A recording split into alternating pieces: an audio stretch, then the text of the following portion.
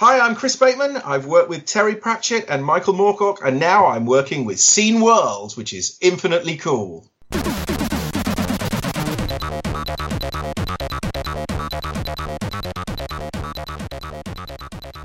Hey, everybody. Welcome to the podcast. This is Scene World. I'm AJ. Jurg is there.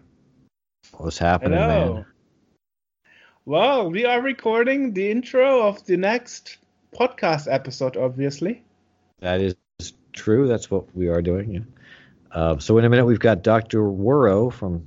That's not the guy's name. That's the company, right?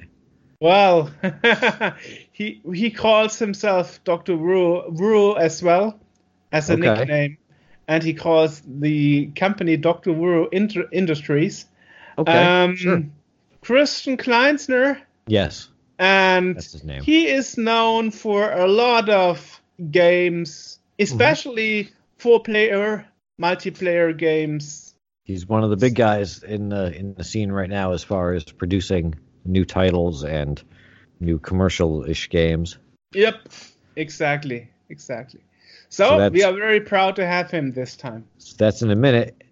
Before that, there's some news that I have, and maybe Jurg. Jurg said last time that he didn't have any news, and then he came out with like 25 minutes worth of news. So he says he doesn't have any news today, but I'm not so sure that I believe him. We'll find out in a minute. Liar. Okay. So just announced as of a couple days ago on Amiga on the Lake, there is a new replacement keyboard for the C64 by Kipper 2K. It is called the 64MX. Really? Yes. We definitely should link to that. A new keyboard. We will. Yes. With keycaps or without? Yes, with key. I believe it's with. Maybe the new keyboard will support multiple keycap sets, and it's reported that keycaps with symbols and letters will be available. Wow. So, and it also will use USB, so you can use it with your PC and single board computer, also if you feel like it. Okay, but also with the original C64 board connector. Oh, yes. nice. And they're taking pre-orders right now for at Amiga on the Lake. It's not you can pre-order Amiga replacement keyboards. Kipper 2K has also made some Amiga replacements. So you can't pre-order the C64 ones yet? Not yet, no. This was just announced July 31st. They announced this thing. There's a couple of pictures. So like a week ago or something. Yeah. There's a couple of pictures. One has some keycaps. They're different colors. Great. Yeah. So we'll link to that in this thing. There are also, I guess there are Amiga replacements too. This is the first I'm finding out about this. There's A500 replacement keyboards and A1200 replacement keyboards by Kipper 2K, with a full set of Amiga keycaps to go along with them, which is surprising to me because all I keep hearing is how nobody can make Amiga keycaps for some reason. Well, I still hope Phase 5 in Austria is finally coming up with theirs after 4 years. Yeah, but maybe Kipper figured out a way. Maybe these are old, NOS keys. I don't know, but they are there. You can pre-order them. They're like $200 for the A500, and I don't know what the A1200 is.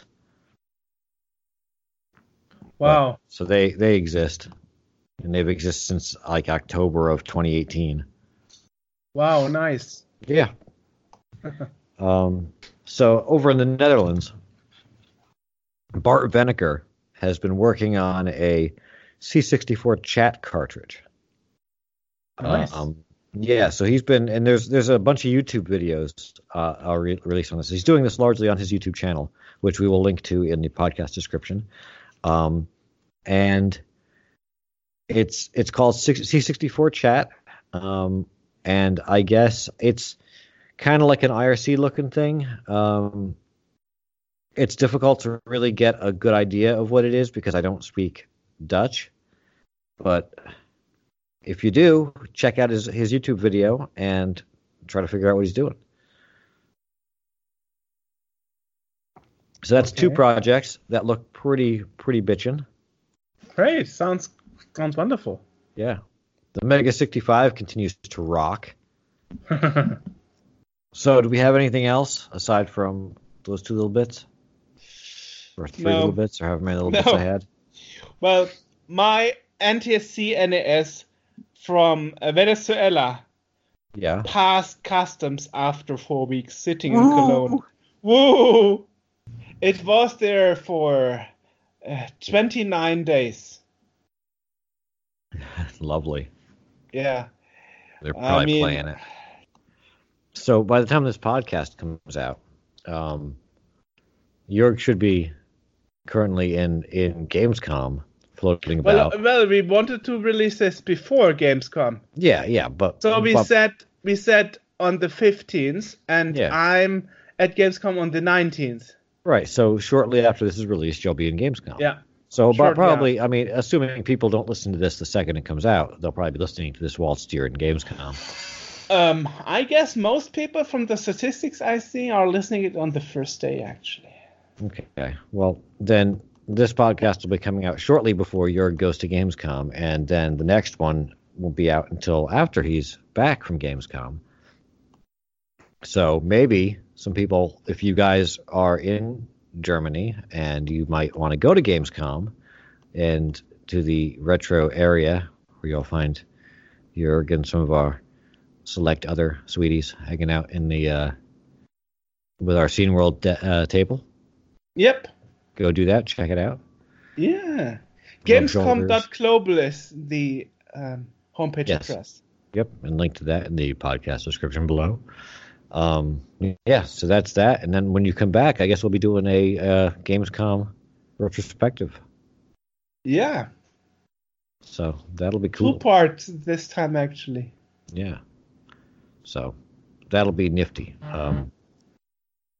Yeah. Eating burritos again? Burritos?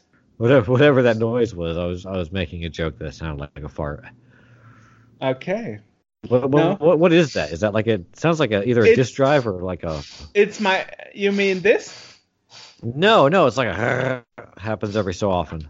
That's my phone leaning toward the printer. Oh, okay. That's my iPhone 7 Plus with the red front and the red back. Every so often it goes... It sounds either like an Amiga drive trying to search for something or... 1541. Someone was eating beans. No.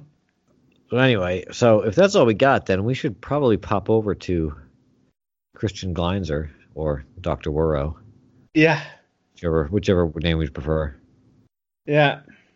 So, today we are talking to Christian Gleinzer, who is actually known for a lot of multiplayer C64 games he released commercially. Not just multiplayer, but like 4-player multiplayer. All right, that too. So, welcome to the podcast, Chris. Glad to have you here. Hi there. So, I would say let's start with the roots. How did it actually happen that you got involved in computing and the Commodore 64 and all that stuff?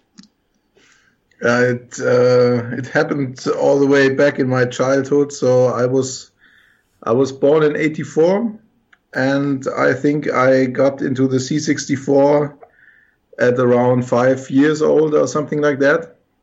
So end of the 80s or maybe even 1990 or something like that.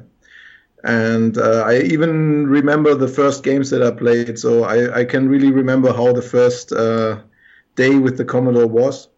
And the first game was Park Patrol. The second game was Wizard of War. And the third game was Super Cycle. Oh, yes. Super Cycle. That was one of mine, too. So basically, the story is quite funny, actually, how we got to the Commodore. So my uncle, he was writing his diploma or doctor thesis, something like that. And he was writing that on a typewriter. And then he had a water problem in his flat back then as a student. And half of the work got wet, and then he decided to buy a computer. And that was a Commodore. He bought it used, I think, from some friend or so. And when he was done with his thesis, he didn't need the Commodore anymore. And since he didn't have own kids, he gave it to us, which is my brother and I. And so we ended up with the Commodore. So that was a lucky thing to get this, because I don't know how it would have turned out if I would have started with a different system, maybe. Spectrum. Yeah, right. Spectrum with beautiful colors. Yeah. Who knows? That's interesting that you mentioned the first day. Jörg, do you remember your first day actually having the machine? Yes. There's actually a picture on Facebook when I was on my grandfather's Commodore 64 in '87 as a 5 years old, and I got mine when I was 8, my own, in 1990. So the age I started with the computer was the same as for Christian, but the story was different. Just my grandfather had a Commodore 64, and I got my own. So that wasn't. Yeah. I was 8. This is how it started for me. I was 8 too, and I remember. The whole day I remember because it was. It was Christmas and we got it, and I opened it in the wrong order. So I was supposed to open the computer first and then the game, but I actually opened the Frogger cartridge first, and I remember being like, "The hell is this for?" And I thought that someone had messed up because I thought they meant to get me like a handheld game and didn't realize it was a cartridge. So I had to do the like, "Oh, gee, thanks," like pretend to like it. Even though I thought that my grandparents, being not computer literate, had just, picked up something in the store and didn't realize what it was. The good old days. Yeah. Was it the same cartridge you actually gifted? It is. It was. 10 years ago? The one that you have. God. Yes. Wow. and I'm glad I did that too, because if I had kept it, with what we've gone through and with me, moving and all this stuff, I probably wouldn't have still had it. So to know, even if I don't have it, to know that the original Frogger cartridge that I had in 1986 exists somewhere is awesome. And it's still working in exact the same shape as it was 10 years ago. Well, I rarely played the game. I wasn't big on. It wasn't my favorite game. Which is a nice lead to a game from Chris called Frog. Right? I know. You see, that was my plan from the start. You like how I did that? Yeah. So basically, you didn't get the cartridge; you just made that up. No, actually, I did. The cartridge. Yeah, no, I did. I gave it to him. Oh, nice! This is a not so common American NTSC release, because to this date, I only knew the European release of Frogger. I've actually got another one over there too. Nice. That I stumbled across accidentally someplace. Now you say you make it then in batches and tell them as rare, like Chris Hülsbeck's Jazz Sisters disc, the Commodore 64. Like somebody selling like 300 of them. Yeah, I know. I love it. I'm pretty sure Chris remembered all those batches where he signed them some years ago. Yeah, all 800 discs he signed. So anyway, so this is how you got your C64. How did that start, that you made your own games and all that stuff and became Dr. Wuro? Well, first of all, I have to say I'm not Dr. Wuro, so I'm just working for him. Yeah, so he keeps me in his dark laboratory, and he's telling me what to program because he doesn't want to do it by himself. So that's the true story. But okay. So about the games, first of all, actually the story continues because the C64 that we got as a kid, it broke down 2 or 3 years later, and I got my own C64 in 1994, which was one of the last ones that they sold in the mail order company called Quelle. So it's a German mail order. Actually, not true. My grandfather got some from Quelle 96, but not by mail order. But they sold it here in Frankfurt as a game machine in the stores. Okay, that's pretty interesting. I didn't think that they sold it that late. They did, because I was speaking to David Pleasance once, and he confirmed that after Commodore USA was bankrupt in '94, Commodore UK and Commodore Germany still kept making new Commodore 64 for 2 years later when Ascom took over. Okay, yeah, I heard about that, but I didn't know if it was true because I heard they had plans for Amiga and Commodore 64, but I thought they only produced Amigas, so I didn't know that they also produced Commodore 64s. I don't think they necessarily it was old stock. They weren't producing the parts anymore, but it was like they had this stuff laying around, so we'll sell them. Exactly.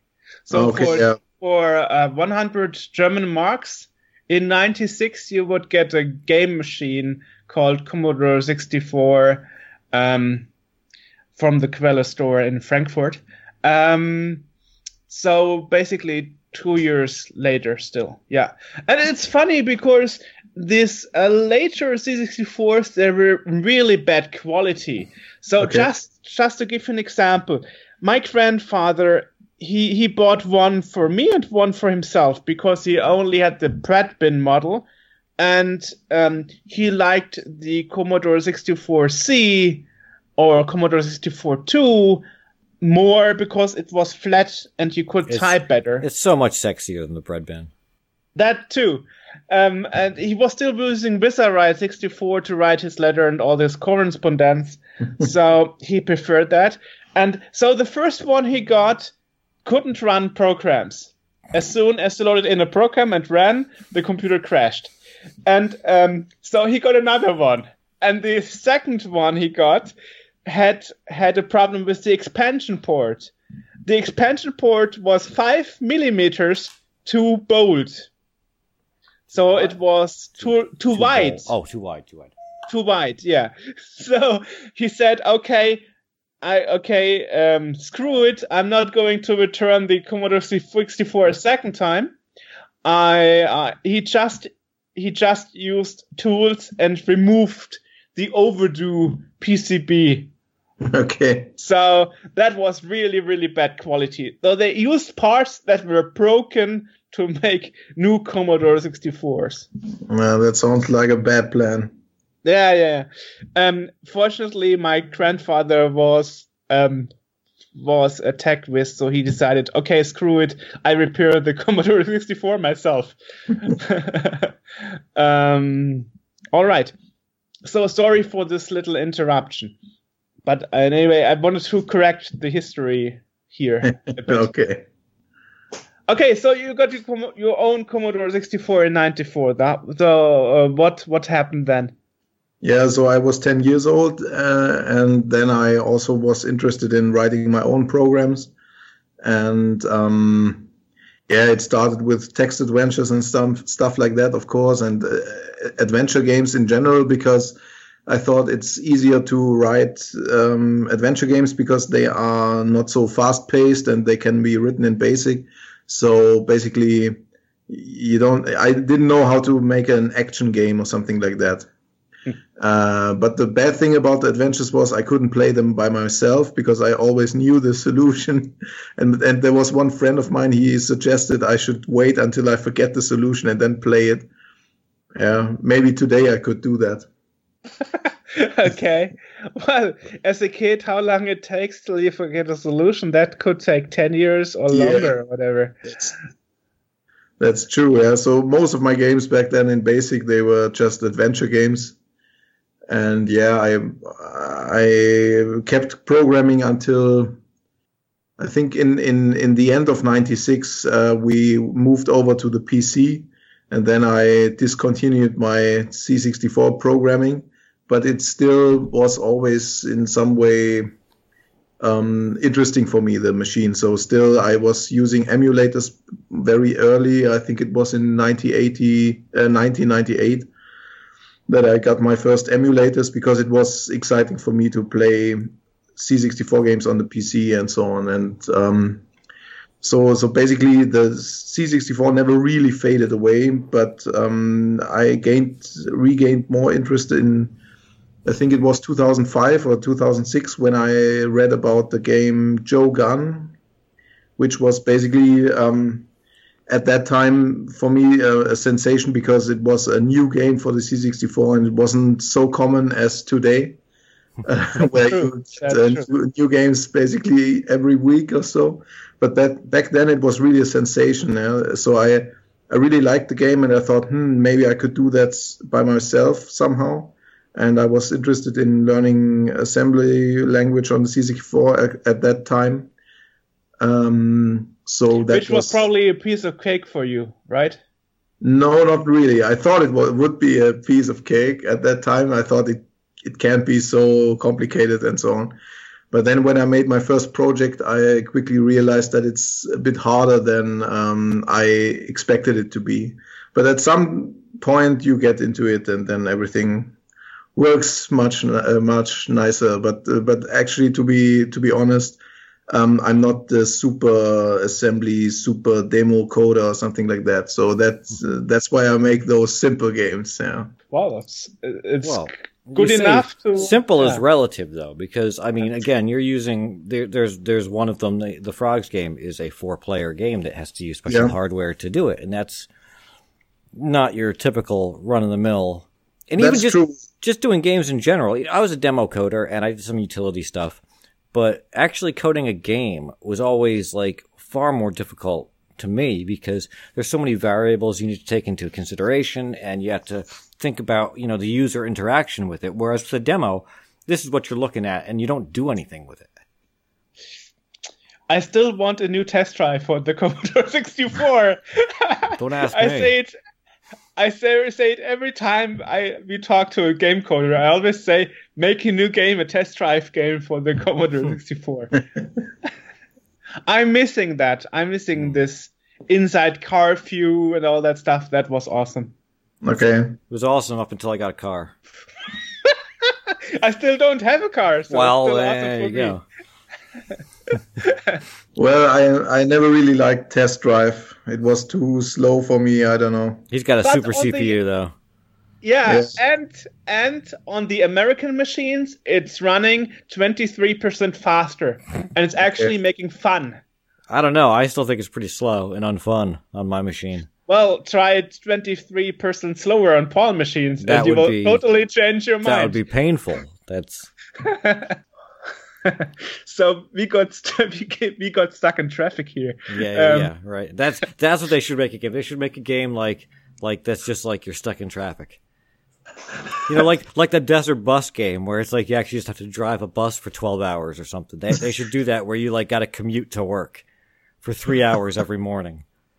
That reminds me of the Great American cross country racing. Yeah, where you have to push your car along the street if you have no fuel anymore. Oh yeah, I remember that bit. Yeah, my brother was always playing that game, but I'm not so much into driving games. So I have to disappoint you with your wish. They drive you crazy. Driving games on the C64 were never like because using a joystick and or keyboard and stuff, and it's like that's not. When you were a kid, maybe all right, that's cool. But now it's like I know how a car works, so I have a steering wheel. Yeah, so do I. I had a steering wheel too, but it was like you turn it to the left, and it's like full on left because it's a digital joystick or thing. So it's like left is like all the way. So if you were driving like this in real life, you'd be like boom to the left, boom to the right. There's no subtlety to it, it's you can't just like turn slightly to the left. No. It's like balls out to the left every time you want to do it. Okay, so now we know why Christian is not doing such kind of games. Yeah. Unless you want to come up with an analog joystick device, and then we can go in there and then make it subtle. There was actually one for Flight 2, but it never was sold in big quantities. Flight Simulator 2? Yeah. Oh, see, that would have been cool because that game was in as much as it was realistic as far as the physics and everything go. Again, you touch the stick and you're like off to the side. And that's not. And there was one for REVS, which is a Formula 3 simulation. Okay. And the first version, so not the gold edition, was only playable on analog joystick or keyboard. Okay. And then they made Shadowfire, which also supports all kinds of interfaces, and that was coded before the interface existed. Oh. See, they need to make like an adapter so that you can plug in your analog joystick. Because I've got, they make them where you can plug in a USB stick or something like that, but they don't. None of them use the analog. Yeah, but wasn't there a driving wheel adapter recently? Maybe. I think there is one, but I don't know the name. But I think there driving wheel adapter. You should send us the link so we can. He's not sure what it is. Like Inception or something, or is the Inception the 8-player adapter? AJ will dig it up. He is master at digging up stuff. There is one, but I think there's only one game or so. That's good enough. I know the game. I think the game is speeding on the A81. So we will torture you long enough so you make the second game for this steering wheel. It's good. I'm looking at it right now. It came out in 2013. It looks like it is the Inception. It's an 8-joystick adapter. Supports 8 joysticks for multiplayer. Supports 8 PS2 PC mice. C64 mouse simulation. Easy plug to one joy port. Automatic detection. External math coprocessor. But what kind of game was that? I'm looking at the Inception thing, but I don't know what the game is. Okay. Then I mixed that up. So the game that you're looking for is speeding on the A81. Oh yes, that is. I got a copy from Polyplay. Yeah, they released it a few years ago. Okay. Yeah, and I think they support the analog steering wheel or something like that. Okay, yeah, I'm looking at Polyplay right now. It's the collector's edition, speeding on the A81. It's in German, so I have no idea what I'm reading. But Polyplay also has an English version of the homepage. Yeah, Spice Repair Settings, Das Spiel möchte sich ich lieben. Just switch to English. You know what I love about the German language? Is that, like, you invent new words just by, like, taking different words and sticking them together. Well, don't you do that too? I remember when I was reading Harry Potter, the Sorcerer's Stone, you came up with the phrase "good for nothing husband." Yeah, it's in the book. But that's a phrase, though. That's a phrase. Like they wrote it like a dash word. Right. But that's still multiple words. It's just meant to be in one thing. Whereas there's some words in there. I'm on the English version. It's still in German. Like Lieblingseinstellungen. Well, then try it on a browser. There it works. Yeah. For the PC, not for the mobile. This interview is going great. Wonderful. Not so much to hate. Well, I mean, we talk about games. Why not? So anyway, we still didn't get to the point. Why Christian? Yeah, we're still on that first question still. Yeah, but why you got into game development and how? In game development in general, or just for the C64? Yeah, in general. Okay, so yeah, basically I was always interested in that, and I started on the C64 in BASIC. Actually, I was obsessed with creating 3D first-person shooters on the C64, which I never really managed to do, but I started 4 times or so. There's actually video of one of my efforts on YouTube, but it's really basic, and it is done in BASIC, actually. So basically, at that time, I knew the games Doom and Wolfenstein from my friends, and I wanted to make something like that on the C64, but until this day, I haven't managed to do that. So this will be my eternal quest, maybe. But yeah, so that was how I started on the C64. Later on the PC, I continued to write in BASIC mostly, and so on. And yeah, that's how it emerged. But really, I picked the topic up a few years back ago. To go back to the C64 because I was getting more into retro gaming again with my friends, and they had the multi-joy interface for the Atari XL, and they were playing the 8-player games like Chervy and Helicops and stuff like that. and I was amazed by the simpleness of those games and the party factor. So for some reason I thought, why not make something like that for the C64? Because I also have the 4-player adapter. A friend of mine gave it to me once, and I never really used it. We played once with it for a match of Bomberland or Bombmania, you mean? I think it was Bombmania. Bombmania from Protovision, yeah. Because that is also where the adapter came from. It's the Protovision 4-player adapter, yeah. Yeah, so I was at one of my friends' retro meetings, and they played we played those 8-player Atari games again, and I had my C64 with me and the 4-player adapter, and I thought it's kind of sad that there are not so many cool 4-player games for the C64, because I have the adapter, I never use it, and then I had the idea to create a new game for this machine and this adapter. And the game that emerged then was Shotgun. I think I hope you both played it maybe once in your life, and it was released in 2016. So the idea is quite simple, because I wanted to make it similar to those Atari games, where you have not much overhead, not much introduction and so on, simply a quick match of playing against each other. And that was basically how it started then, and that game was becoming quite popular as a quick party game, and that was the reason why I continued with my next game, Frogs. Awesome. Yeah, it's true. Don't we have a review of Shotgun? I believe that Andrew did a review of it on the... Of course we have a review of Shotgun. Yeah. So, Andrew Fisher, our dear Andrew Fisher, picked it up and made a review of it. Unboxing and review, yeah. Yeah. And I think it is due to this that I actually got in touch with Christian.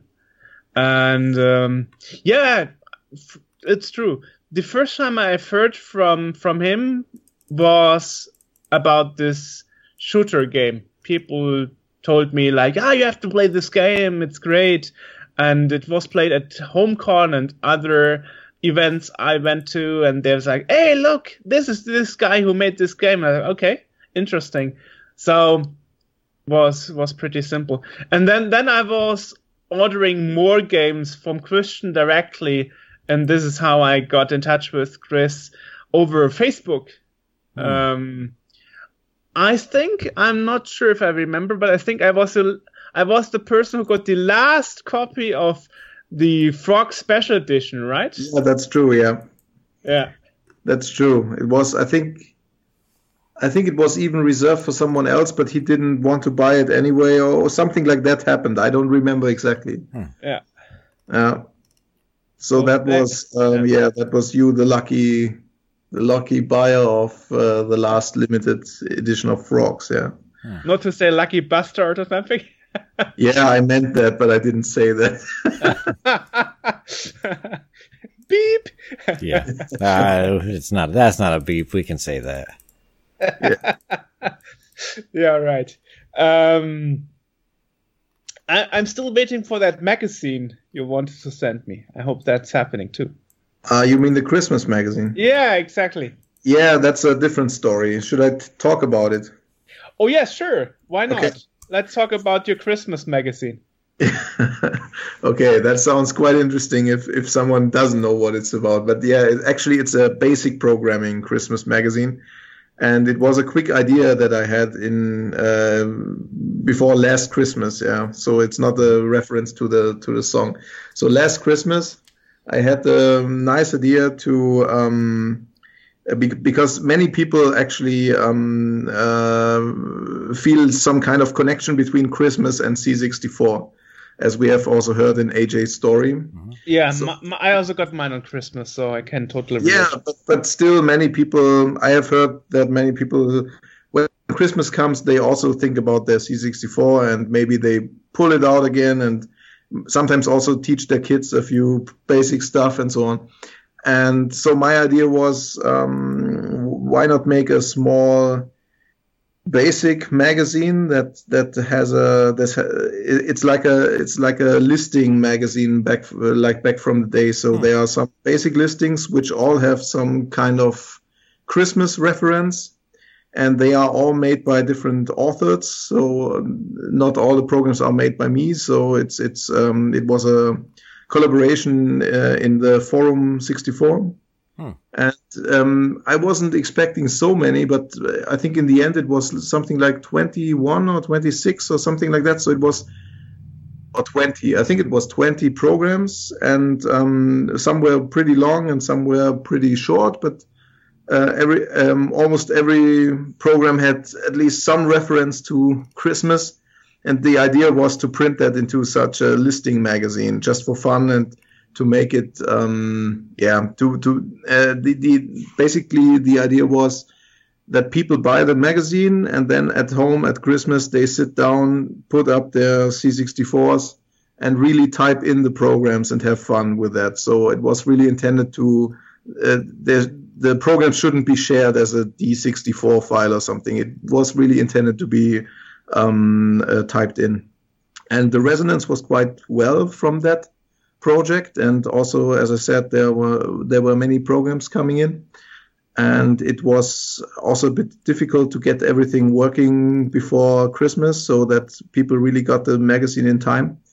But in the end, it worked out, and it was really a fun project. We printed around 100 pieces, and so there were really people telling nice stories how their kids typed in the games and were really happy with that. So one guy, he talked about his 8-year-old daughter or something like that. She was really having fun with it, and she was also she didn't want to turn the program off and so on. So she kept it running and so on, and she was deciding what to type in next and so on. So it was really, really a fun project after all, and I'm glad that everything happened like it did. And I promised to make a reprint of it because I wasn't very satisfied with the paper, and also there were some issues. So there were some print errors in the listings and with the checksums and everything like that. So we decided to reprint it. But actually, when Christmas was over, I was a bit, I don't know, not so much in a Christmas mood. And I had lots of other things to do, and now I decided to wait until next Christmas, because next Christmas we will make volume 2 with new programs, and my plan is to reprint the old issue also, so that next Christmas it's a better time, because at the moment the summer is coming, and I think people are not so interested now into having this comfy Christmas magazine. So I think it's better to wait until Christmas again. As long as I can get both copies, then the first and the second volume next Christmas, I'm totally fine with that. Of course, as I said, the reprint will happen, and I will not make it limited or something like that. So there will be a reprint, and maybe if everything works out, maybe we can have a new one each year. So that would be really nice. And now, thanks to this announcements, you got a lot more customers. Yeah, that's also cool. But I have to say the whole thing is in German language. So, but I think it's still interesting to type in the programs. Sure. Maybe I'll dust off my basic programming skills and submit something for it. Although you'll need to translate it, because I can't code in German. I guess the only words most Americans know are like Papiere bitte and Guten Tag. What was the first one? Papiere bitte, which means papers, please. Oh, or Ausweis. That I don't know.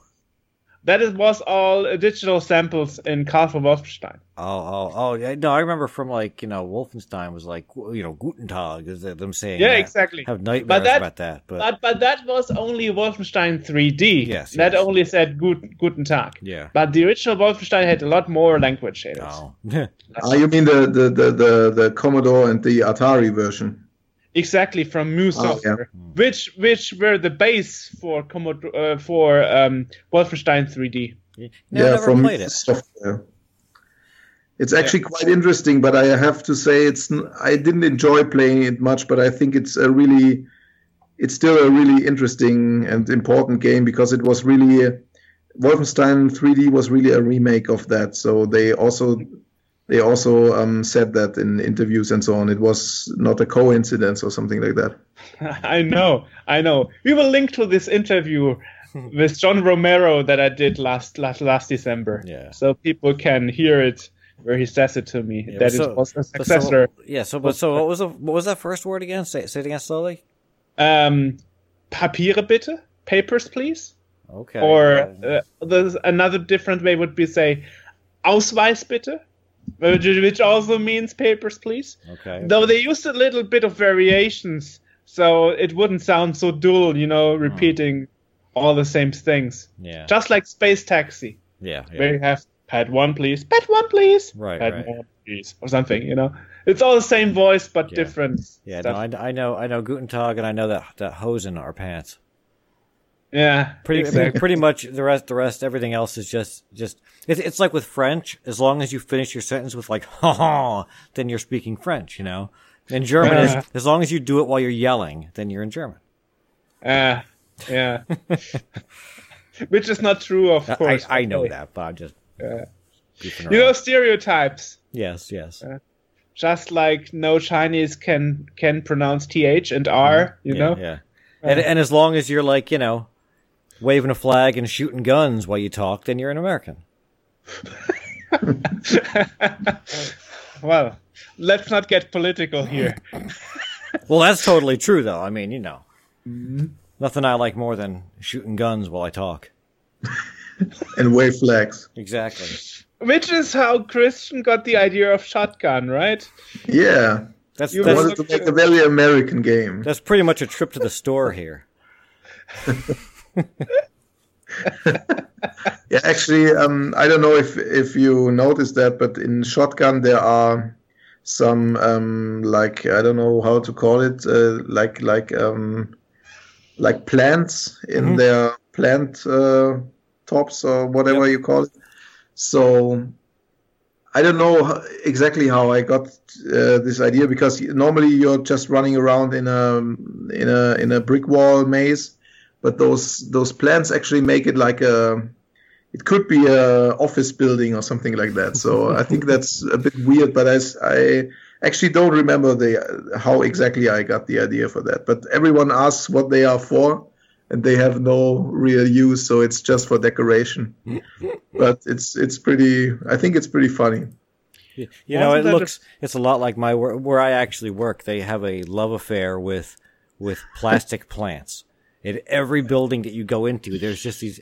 It's almost like that. Every corner, there's a plastic tree sitting there collecting dust and taking up space. So I hope that video games don't affect you too much. I have the feeling I've heard this before. Wasn't there this famous frame from this famous sentence from A-Team where Hannibal says, "I like when a plan puts together"? That's every episode he says, "I like when a plan comes together." Exactly. Yeah. Okay. No, not planned. Planned. Okay. And there's a difference here. Oh my God! What a cheesy joke! Wow, that's pushing it. Yeah, he didn't say when a plant puts together. Yeah, he said when a plant puts together. He's got like a twig sticking out of his mouth instead of a guitar, or a guitar. What the hell am I talking? A cigar. Yeah, he smokes a cigar. He doesn't have a guitar. Wow, we've really derailed. Good Lord. Yes, but yeah. Never had so much fun doing an interview as today. Do you know the game on the C64, Rootin' Tootin'? I've never heard of that. I have heard it, yes. I think there's also... So in my imagination, I imagine that a music teacher made this game, for some reason, because it has classical music and it's a little bit like Pac-Man, but you're a tuba. Is it called tuba in English too? Okay, you're a tuba walking around a maze made out of note lines, So, or I don't know how to call it. So where the written notes, like sheet music, and the maze is made out of those, and you are walking about on those lines, and they are musical instruments who are also a little bit like living beings. So there are violins that look a little bit like cats. So it's a mixture between real living creatures and musical instruments, and they are chasing you, and you have to blow off all the notes from the note lanes with your tuba. And it's a really, I don't know, it's a really charming game. You have to check it out on the C64. And I don't remember how I got to this idea now, but yeah. No, that was totally written by We're talking about cigars and guitars. Yeah. So that was yeah. So it's a mixture between musical instruments and animals. So you have to check it out. That was totally written by like a third grade music teacher. You also have to listen to the music of the game. It's really funny. It's really charming. Check it out. Well, I have to say, one thing that I really loved about the 80s was that people actually invented new genres just for the fun of it. I mean, for example, flight simulation on home computers, Flight Simulator, Flight 2, was invented by a pilot who just learned assembly language because he was having a course in a university about aerodynamics and physics while flying, and students totally were fascinated by that. And he was like, wow, okay, now we have home computers, so why not using that and invent something like Flight Simulator? And it was and it worked really well because and I've told you this before that they used that at the flight school that I went to. But also my very first tryout flight, he was showing me everything in the plane, the instructor, and I was like, yeah, and I was kind of cutting him off and saying, and he's like, oh, have you done this before? I'm like, no, I've got Flight Simulator 2. He's like, on the Commodore 64, he's like, oh, you're good then. He's like, just take off. Yeah. Because normally they take off, and then when you're up, they're like, okay, now you can steer the plane a little bit and, and get a feel for it and whatnot and decide if you want to do this. But once I told him that, he's like, you're good. He just sat back and took a nap. Because it was that realistic, What are we talking about? Why are we here? Because we are talking about computer games with Christian Gleisner. Yes, that's true. We should be talking about Christian Gleisner's computer games. Aren't we? I mean, we talked about Shooter, Frogs. Actually, the latest game was actually Shadow Switcher, right? Yeah. Let's talk a bit about that. How did you get this idea? Because I found it a rather interesting new concept for a game, which is something that is a novelty nowadays. Yeah, so the idea was... Actually, really, the idea came that I had some strange music in my mind that sounded a little bit like a national anthem from Summer Games or something like that, but it was my own melody. And I suddenly, you also maybe remember the game, the music from Crystal Castles in the beginning, like, and it's a little bit. So it's annoying and over the top and really bad sounding. And for some reason, I had such a melody in my mind, and I tracked it down with Goat Tracker. And I thought, okay, I have to program a game with that music. And my idea was to make a very, very classic game. So I thought everyone's trying to push the limits of the C64. Everyone's trying to make better graphics and cool stuff. And I thought, why not make a game that is really old school and really more like the really old crazy games where everything is going whoop and teet and stuff like that, and like Thing on a Spring and stuff like that. So the really crazy stuff, that was my desire. And then I thought about ideas, and in the end, the game that really came out was not that crazy, actually. So it turned a little bit into a different direction, and also the music that I used in the background is much less annoying than what I had in mind in the beginning. But I used that still for the intro. So if you start the game, there's a logo coming up from Dr. Wuro Industries, and it's also pretty old school. So there are small yellow stars surrounding it. So like a typical 1983 game. So something really simple. And so the music is still in there in the beginning. And the idea was to make a really, really old school game like, like Jumpman Junior and stuff like that. So really old school, not trying to push boundaries. But of course, I still wanted to make it very playable. So I invested a bit of work into the control of the character, because many of those old games have the problem that the character movements are sometimes very picky, and you have to be exactly in front of the ladder that you want to climb up and stuff like that, or the jumping it looks like a triangle and so on. So I really wanted to make that at least pretty good, but the whole style of the game should be very, very old school, and that's how the game basically emerged from that basic idea. And it is, whilst it's retro kind of looking, like Jörg mentioned, there is an interesting catch to it, and that is that in the game, you can switch with wherever your shadow is. So you can, if you get in trouble, you can pop over where your shadow is, and then where your shadow now is, and all this stuff. So how did you come up with that? Yeah, that was interesting, because I also thought the game should at least have some original element to it. So I don't want to make just a clone of Lode Runner or something like that. And I thought there has to be some feature that you have to use. And I played a game on the Ouya console. I don't know if you know that console. What? I do.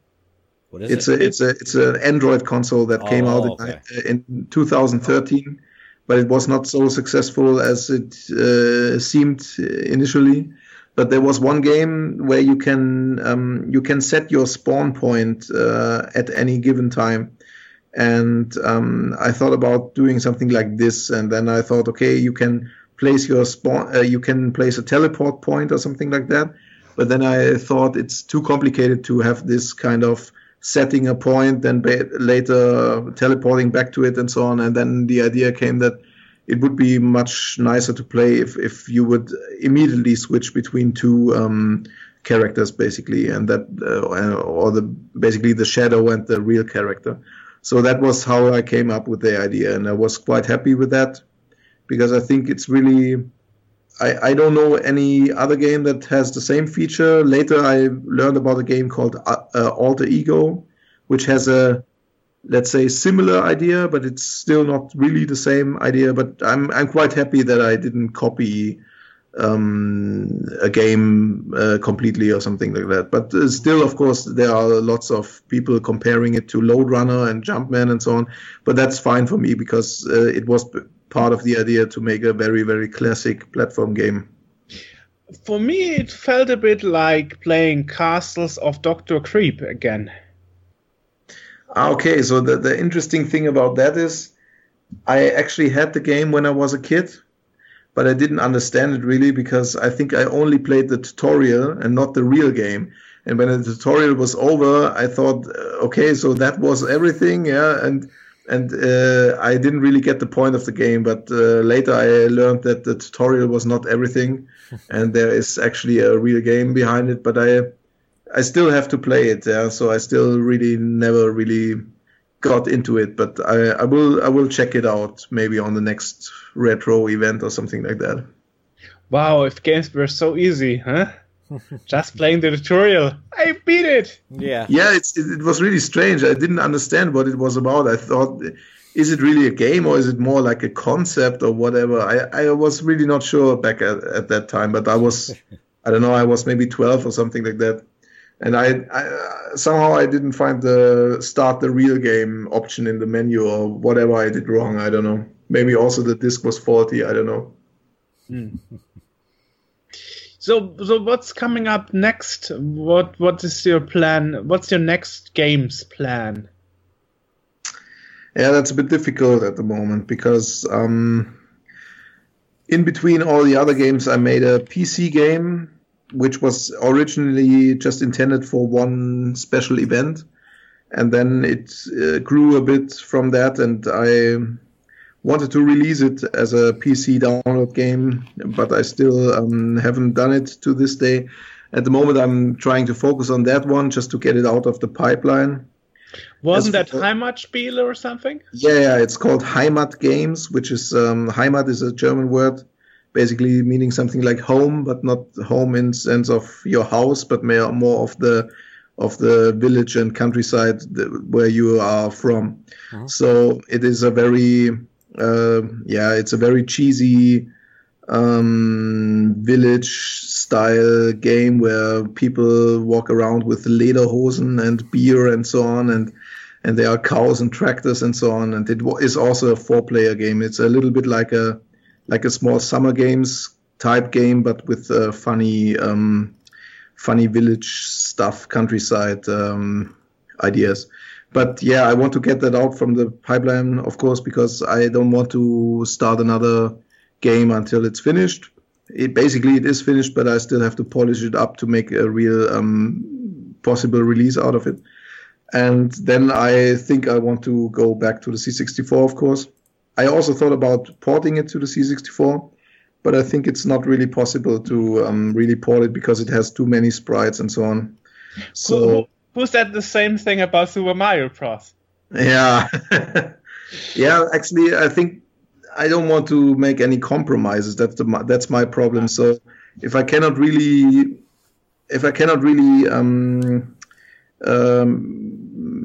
make the thing happen, or I have to make some compromises with some sprites or the looks of some sprites that I'm already used to, it's difficult for me to say, okay, I will do it half-assed or something like that. So that's the reason why I don't want to do it. Of course, there should be nothing bad about the Super Mario game. I think it's quite cool, but on the other hand, there are some slowdowns and some sprites that are popping up later in the frame and not from the side. And I personally wouldn't like to have such a port. So that's just my personal feeling here about my own game. So I think I will probably only port it once I find a real solution to do it. So that's what I'm currently working on. But for the C64, I have a few ideas, but I'm not really sure which one I should really implement. And maybe I will have another idea until the time comes.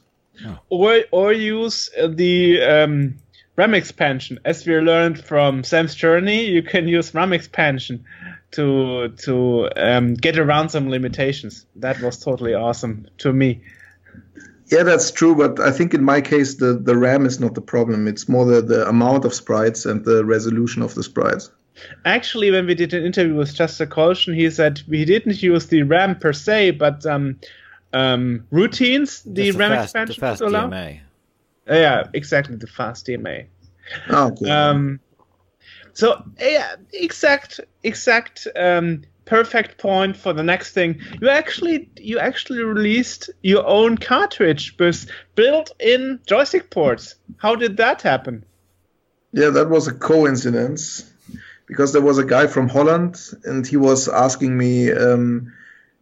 He's a big fan of cartridges, and I didn't think about that at the moment. And he asked me if he can do a Frogs cartridge, but I was not interested in that because I felt that, I don't know, Frogs was just a small little party game, and I didn't really want to make a cartridge just with Frogs. I wanted to make more 4-player games on one cartridge. And of course, there was also Shotgun, so it was a possible idea to include both games on one cartridge. And then the thing was, at that time, the 4-player adapters were sold out everywhere. And the guy from Holland, he said he wants to build some by himself. And I said, yeah, that would be really a cool idea. And then he had another idea the next day to include the 4-player adapter into the cartridge itself.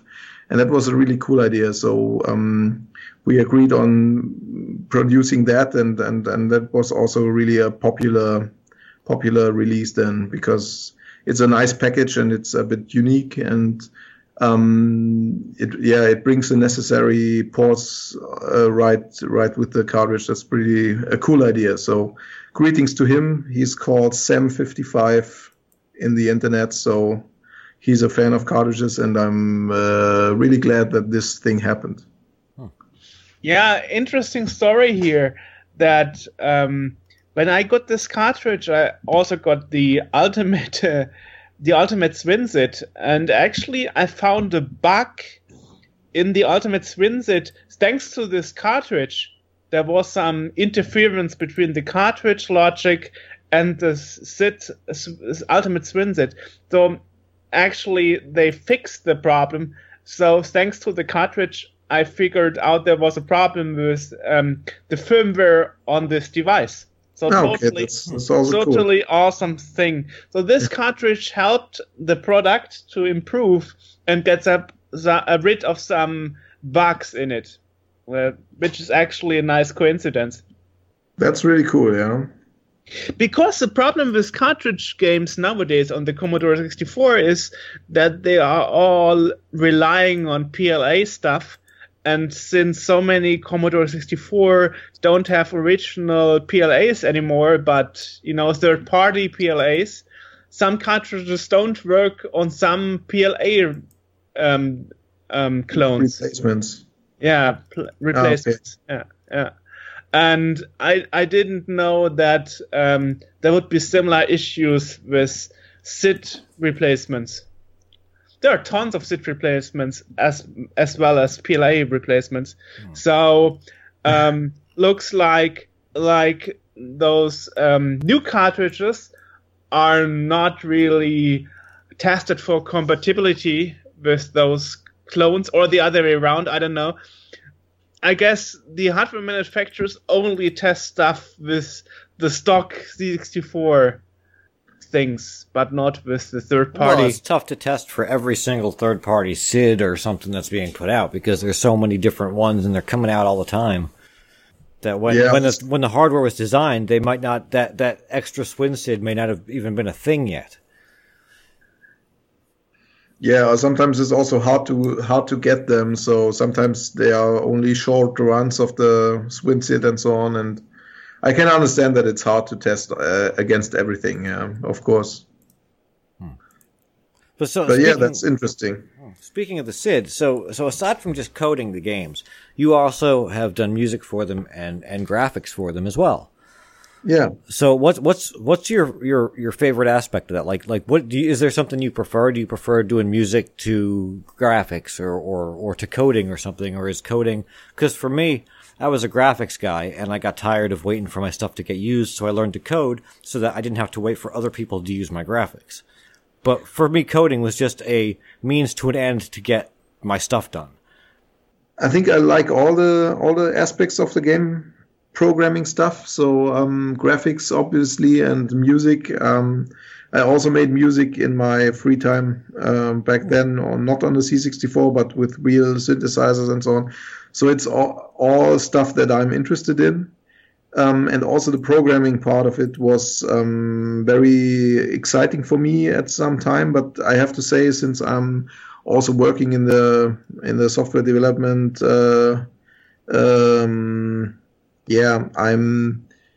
I have to say that maybe programming is even the least favorite part of mine, because at some point you just want to get the game ready and you don't care so much about the implementation details.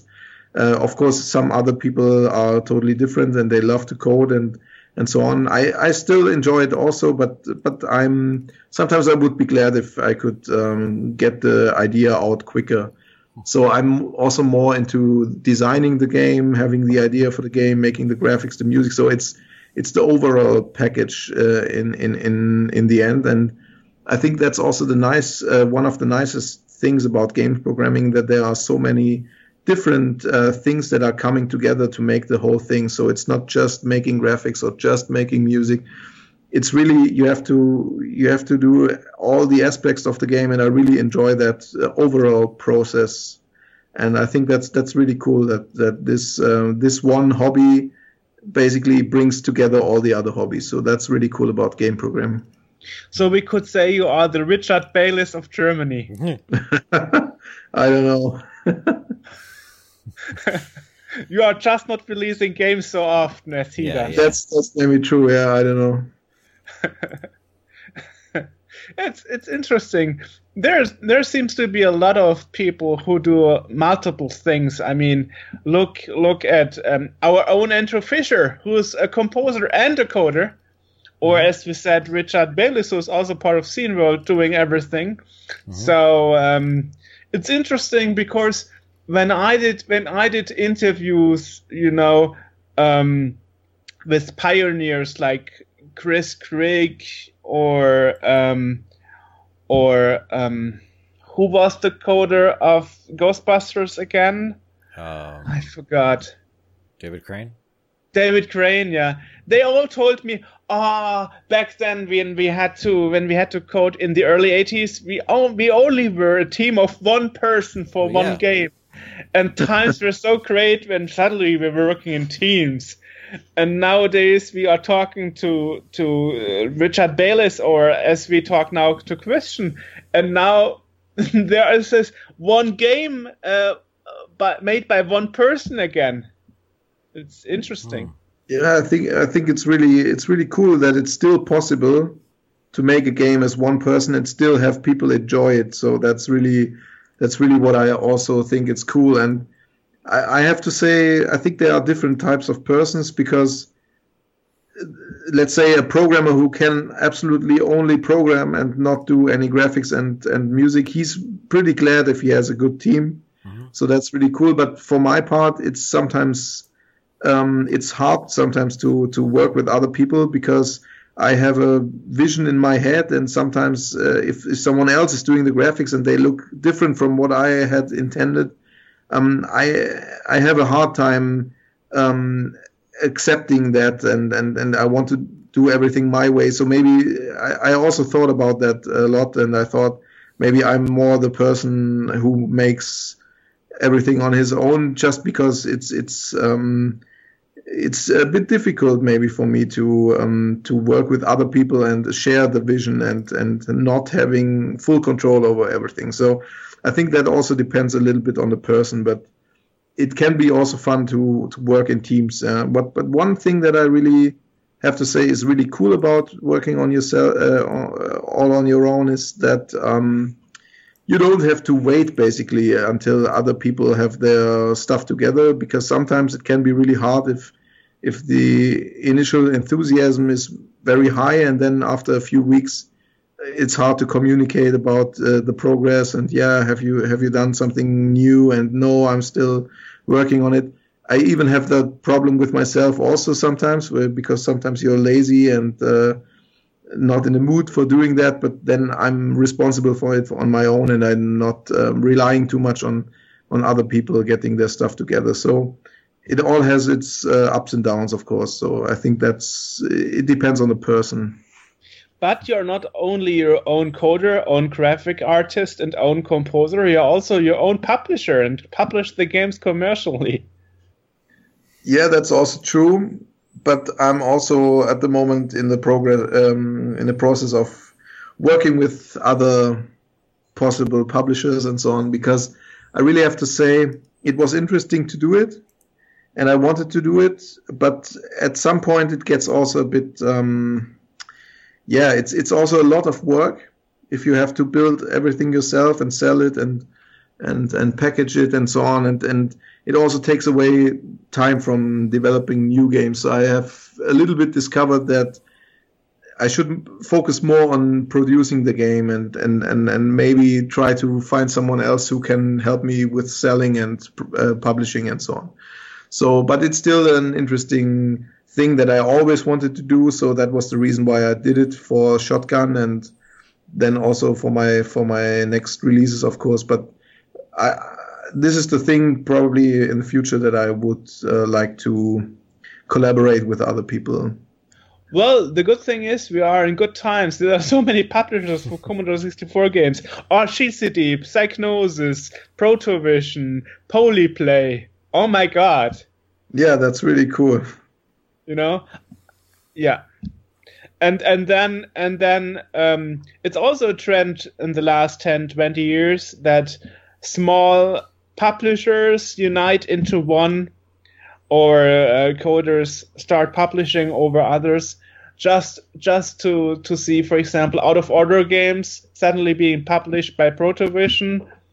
And Bombmania was originally published by Classical Games, but then they decided to not publish it themselves again, but doing it under the wings of Protovision. So it's interesting. Yeah, I think it's good because, of course, all the publishers, they are not so much in having competition. I think they are more like we're all in this together, and I think it's cool that they collaborate. And as I said, it's also a lot of work, and for in some cases it might make more sense to really just be a publisher or just be a developer than trying to have both, especially as one person. So it's really cool that there are so many people interested in doing these kind of things today. My Bombmania and Ice Guys version is still the one from Classical Games, so they are kind of rare now. Not having a Protovision logo in front of it. Wow. So what is your dream? Do you want to make a publishing hit like Sam's Journey that published over thousands of copies next? Or what's your next plan? Do you want to, I don't know, be spread more, or are you more for this small party games? It's difficult to answer, actually. Yeah, I don't know. Of course, it's always nice if the games are played by almost everyone and so on. So, of course, that's the ultimate goal, probably. It's not my ambition to try to be better than Sam's Journey or something like that. But yeah, of course, I also like to try different things. So in the beginning, I thought I will continue making 4-player games, but at some point, I thought I want to do something different, and that's why Shadow Switcher came out, and people were happy with the game because also they were in the beginning they were a little bit nagging that about the fact that my games cannot be played as a single player experience.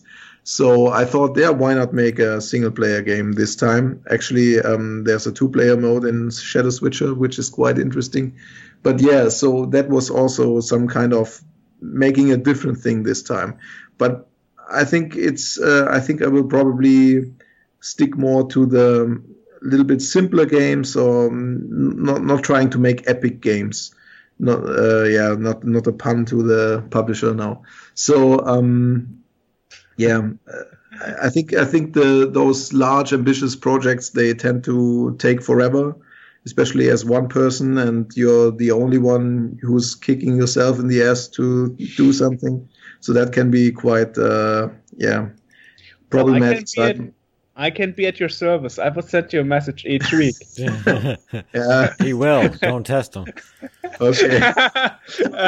Well, a little suggestion. Why don't you make instead of a 4-player game, you make a 40-player game? You know, network games is a field that isn't really something that people went deep into. A C64 MMORPG. Yeah, why not? Yeah, that's a good question, but I think I also have a good answer, because network games are really problematic. I have thought about the principle of network gaming, and there are really some problems that cannot be really solved. You can only hide them a little bit, and the more 2D the game is, and the more exact and pixel perfect the game is, the less easy it is to hide those network lag problems and so on. So, and as I said before, I don't want to do stuff that cannot be done. So that's why I will probably not look too much into that kind of topic. But yeah, so I actually prefer to stick a little bit more to the established stuff. Of course, that doesn't mean that I'm just cloning game concepts. I really try to come up with something on my own, but I'm not trying to do too ambitious stuff and stuff that is too experimental, because in the end, I want to make a game that people enjoy, and that's why sometimes the easy stuff or the simple stuff is a little bit more effective in the end, in my opinion. I just remember that once, Richard Bayliss was known, or is still known, for his little games and so on, for the same reasons you have mentioned. He wants to get things done. And then in 2008, he came up with his Sub Hunter conversion from the VIC-20 to the C64. And that was a brilliant game, a huge game with intro, outro, animation, colorful graphics, all that stuff, and large gameplay. So I still think it is possible. Of course, I will still continue buying your games. But of course, I also would support you if you decide, okay, my next game takes 3 years because it will be a bigger game. Yeah, it's difficult to say because you never know what kind of ideas you have in 1 or 2 years. So I might change everything, of course. But in general, I also have a few ideas for a little bit larger games. But for me, as I said, I don't want to make compromises, especially on the gameplay side. And some of the larger concepts also take some things into account that are not really possible on the C64. Like you have only one fire button, and if you have more actions on the player character, you have to find compromises how to control it. And if it makes the game not as playable as it would be without that function, I'm not really a fan of still putting it in just because there is no other way of doing that. So for me, really, the game has to be it has to be really good playable. So that's the reason why I'm hesitating a little bit when it comes to more ambitious ideas. But I'm still thinking sometimes about those ideas. And as soon as if I have a really good concept, I will think about starting to implement the game. But in general, I hope that I will never work on a game for 3 years or so, because it can be really, I don't know. I think it's a bit too long for me. I think 1 year is the absolute maximum. But I don't know how it will turn out, so everything can change, of course. So don't take my words too seriously. Oh, another idea. A new light gun game would be great. There are not many good light gun games. Yeah. Not many good light guns either. Oh, for the Commodore 64? Yeah. There's this Magnum light gun, I have it. It's great. Yeah, it's wonderful. You've got it's very it. accurate. You're the only one that does. No, Andrew Fisher got it too. Well, actually, I only played the first time I really played a light gun game. I think it was not so long ago, so I never really had the chance to play it until recently, and I was a bit disappointed because I had the feeling that I always hit the screen because it was too. It was on the NES, and I think it was not so exact, or I was too far away from the TV or whatever. So it was too far away. Yeah, so it's more like a gimmick and not really. It's not really my kind of thing then, because as I said, I want to make something with good gameplay, and if it's just using some gimmick because it's cool, it's not really my kind of stuff. So other people can do that, but I try to keep my typical arcade style kind of gameplay. If I ever happen to make a good Wolfenstein 3D clone on the C64, I will do that. But this will probably never happen because I would also have to do some compromises. And don't suggest now the super CPU version or so, because that's really, I really have to say I'm really not impressed by this kind of stuff. So it's Metal just Dust because was a great thing. Huh? Metal Dust was a great thing. Actually, I will say this now in public because I also talked about with Chester about that game. Actually, never played it, but I just saw it on YouTube, and I asked him what he thinks about the game because, in my opinion, when I looked at the game, it doesn't really look like it's it's so necessary, so dependent on the super CPU. So it looked to me like an almost ordinary C64 game, and as opposed to that, Sam's Journey is a normal stock C64 game, and it looks absolutely fantastic. And he said that I hope I'm allowed to share this information, but he said he just continued the Metal Dust game. It was started by someone else, and he said by himself he's not thinking that it's a super example for the super CPU. So it just happens that it uses the super CPU, but I think it's not really, how should I say that? Demanding enough? Yeah, probably. I don't know. So, and I'm also not a fan of this of the super CPU in general. I think it's a bit. It misses the point a little bit. I don't know. So, and the Wolfenstein clone, it was just, I don't know. It looks bad. No one would play that. I'm pretty sure no one would really play that on that thing. It's just to let it run for 1 second and show it to everyone.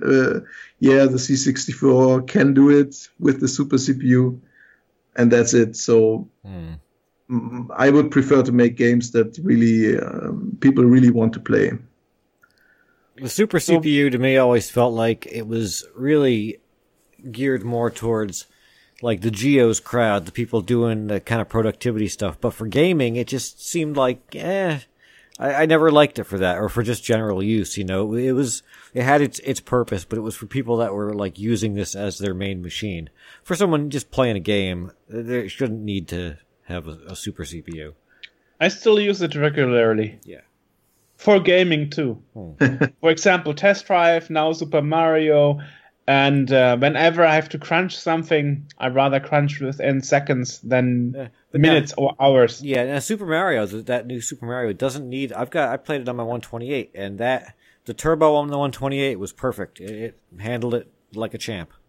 Yeah, but I'm not building up my Commodore 128 just for one game.